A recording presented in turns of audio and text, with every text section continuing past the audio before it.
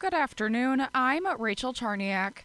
Ashwaubenon Public Safety has identified the victim from Wednesday night's homicide. 23-year-old Braxton Phillips from Hobart was found at Creekwood Apartments in the 2800 block of Viking Drive in Ashwaubenon. No arrests have been made yet, and the investigation remains ongoing. Anybody with additional information on this incident is encouraged to contact Ashwaubenon Public Safety.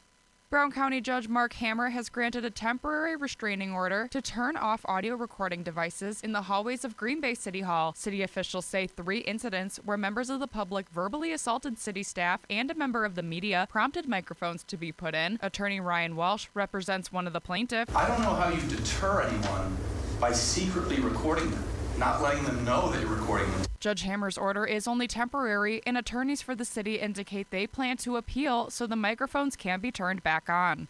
The city of Green Bay is rekindling a relationship with its sister city. On Friday, Mayor Eric Genrich signed a proclamation to reactivate the city's partnership with Irapuato, Mexico. Green Bay and Irapuato formally began their sister city relationship with the signing of a memorandum of understanding on August 25th of 2005. A new post-pandemic administration in Irapuato, Mayor Lorena Alfaro recently expressed interest in reactivating the relationship with Green Bay.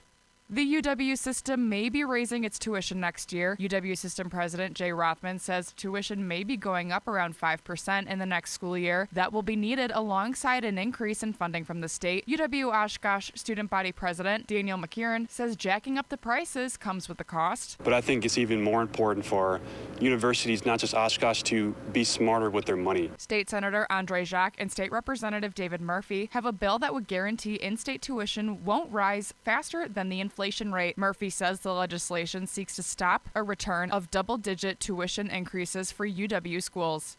Governor Tony Evers took a tour around UW Oshkosh on Thursday, surveying the areas of campus where he plans to spend $78 million of the state biennial budget. Evers said he's looking to renovate the Webster and Donner residence halls, which were built in 1957 and 1962, respectively. If you're well within your non-school time, you're going to be a better student, too. After his visit in Oshkosh, Evers went to UW Eau Claire, where he's proposing $231 million for campus projects, and UW La Crosse, where he plans to spend $182.5 million. Now, here's your Fox 11 weather update. For this afternoon, cloudy, high 38. Tonight, mostly cloudy, low 23. Tomorrow, mostly cloudy, chance of rain and snow showers late, high 39. And Sunday, partly sunny, high near 42. From Fox 11, your station for severe weather coverage, I'm Pete Petoniak for News Talk WTAQ. And I'm Rachel Charniak. WTAQ News Talk Sports.